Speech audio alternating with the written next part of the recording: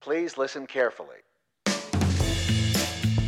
Hello and welcome to Caveat Realtor with Virginia Realtors, where we discuss the real issues that realtors face. I'm Kate Worsland. And I'm Laura Farley. Remember, Caveat Realtor is meant to provide general legal information. The information, forms, and laws referenced in this episode are accurate as of the date this episode is first released. Nothing we discuss should be considered as legal representation or legal advice. Hey, Kate. Hey, Laura. How are you? I'm good. How are you? I'm good. Everything's good. Nothing super exciting going on right now? Oh, just 2020. I would say somebody saying no, nothing super exciting is probably good right now. I think we're all done with excitement for the year. Unless it's something very, very positive. Right. Oh, man. Here we are. A few weeks ago, we discussed land surveys, and in that conversation, we referenced legal descriptions. Yes, legal descriptions. But what we did not do, Laura, is delve into too much information on legal descriptions. So we're going to rectify that, and today we're going to discuss them in a lot more detail. Hooray! Yay! Here, legal descriptions. A legal description of real property is ultimately a way to accurately determine where that property is located. You might be thinking, yes, an address. But you would be wrong. An address was never meant to be a permanent descriptor of a property. Ultimately, we know the address could be wrong or could change over time. Streets do get renamed, guys. They do. The legal description describes the location of the property by identifying permanent reference points to locate that specific property. This means that it does not change over time and is generally more reliable than a street address, though we all know through our own anecdotes, it is never 100% foolproof. If you look at the Virginia Realtors contract, paragraph 1 states, quote, purchaser agrees to buy and seller agrees to sell the land and all improvements thereon located in the county or city of blank, Virginia, and described as legal description. There is a paragraph-sized blank space for the legal description, followed by, quote, and more commonly known as blank. In that blank is where you put the property's address. So then the question we're all left with still is, what do you put as the legal description? I mean, it makes sense that we haven't answered the question until this far into the episode, and we have to keep asking each other.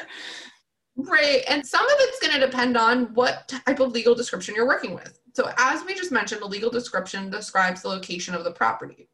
As a real estate agent, you will typically find the legal description on the deed for the property. Legal descriptions are also used in land surveys. It's really important to note, and I'm stressing this as much as I can with my voice, you, as a real estate agent, are not responsible, nor should you try to be responsible for drafting the legal description on your own. That is outside of what you should be doing. Right. So your responsibility is to work with your client to locate the legal description for the property that they are selling, or confer with the listing agent to get the legal description for the property your client is putting an offer on.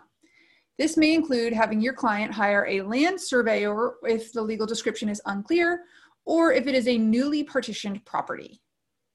There are 3 main types of legal descriptions that you will encounter on a deed or land survey, and they are first, lot and block, second, meets and bounds, and third, rectangular survey system. A lot and block legal description is kind of self-evident. This method of a legal description describes a property using references to an individual lot and the block in which the lot is located, if applicable. A reference to a platted subdivision or a phase of a subdivision, a reference to find the cited plat map, and a description of the map's place of official recording. This method is more frequently used in cities and is a little more quote-unquote modern in terms of legal descriptions. What all the hip kids are using these days. A meets and bounds description uses physical features of the local geography along with direction, angles, and distances to determine the boundaries of a particular parcel of land. This is a very traditional system that's been in place for many centuries. Oftentimes, it's a method used by land surveyors when evaluating a plot of land. So it's the OG of... The OG of land surveying. All right.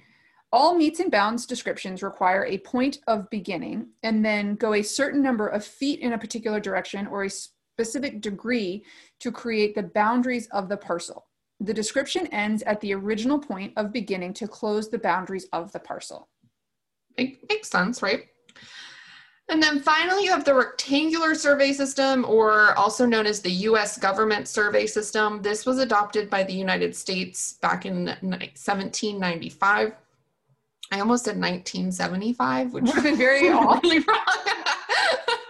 It's based on kind of these longitudes and latitudes, or what they're called is meridians and parallels. So lines going up and down or across.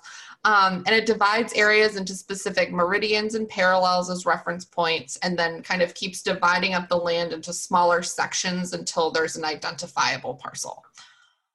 I don't think that this is one of the more common things you're going to see in Virginia specifically, but in general, that is a common method used in the United States. Ultimately, it is important to have an understanding of what a legal description is to make sure that the contracts you work on reference a legal description. But as a real estate agent, you are not responsible for drafting the legal description. So Kate emphasized it before, and I'm emphasizing it again. You, as the agent, are not responsible for drafting that legal description. You want to get it from somebody else whose job it is to write those, so that if they get it wrong, they're liable, not you. If your clients have substantive questions about a property's legal description, it is best to direct them to a land surveyor or real estate attorney to ensure they got an accurate and complete answer. Let's take it to the legal hotline, Laura. Let's go. I put in an offer for my client and it was accepted by the seller. But after the seller signed, I realized that I put in the incorrect legal description. Do we still have a contract? Well, my favorite answer of it depends. Best practice would be to amend the contract to avoid any future disputes regarding the status of the contract. Under general contract law, you need the parties to come to a meeting of the minds and record that intent in writing to meet the statute of frauds. An incorrect legal description creates ambiguity, it depends, in the contract, and depending on the exact error may indicate that there was not a meeting of the minds. If the parties do not amend the contract, you should advise your client to seek legal advice, and you may need to contact your E&O insurance if the incorrect legal description was your error. Okay, Kate, how do I draft the legal description of the property? For the third time.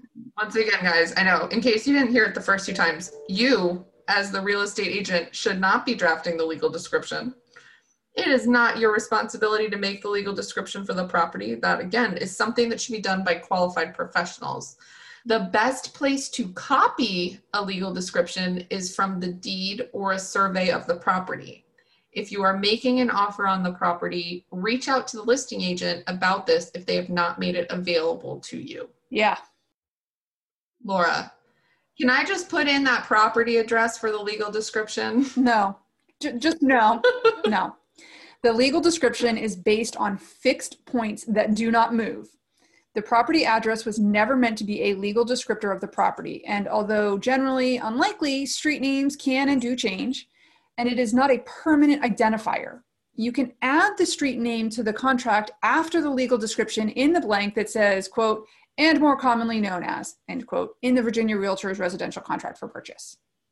Kate, why don't we talk about some ways to limit your risk? When completing contracts, make sure you are using the legal description in the appropriate field to identify the property. Do not draft legal descriptions on your own. Please. We've said it 4 times. We really, really mean it.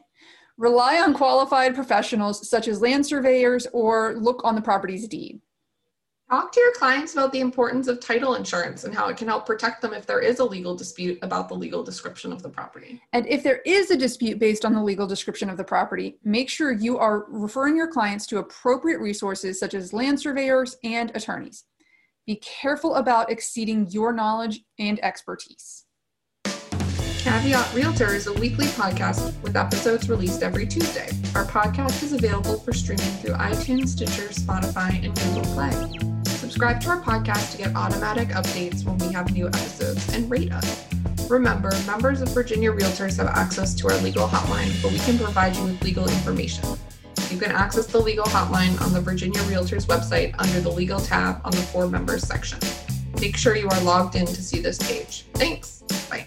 Although the members of this podcast are attorneys, the legal information in this program is not a substitute for personalized legal advice from an attorney licensed to practice in your jurisdiction. The information provided by Virginia Realtors is general reference work as a public service and does not constitute solicitation or provision of legal advice. We provide this general legal information on an as-is basis. We make no warranties and disclaim liability for damages resulting from its use. Legal advice must be tailored to the specific circumstances of each case, and laws are constantly changing, unlike legal descriptions. The information provided in this program should not be used as the substitute for advice from competent counsel. This has been a production of Virginia Realtors, copyright 2020. This podcast features the song Please Listen Carefully by Jazar, available under a Creative Commons Attribution Share Alike license.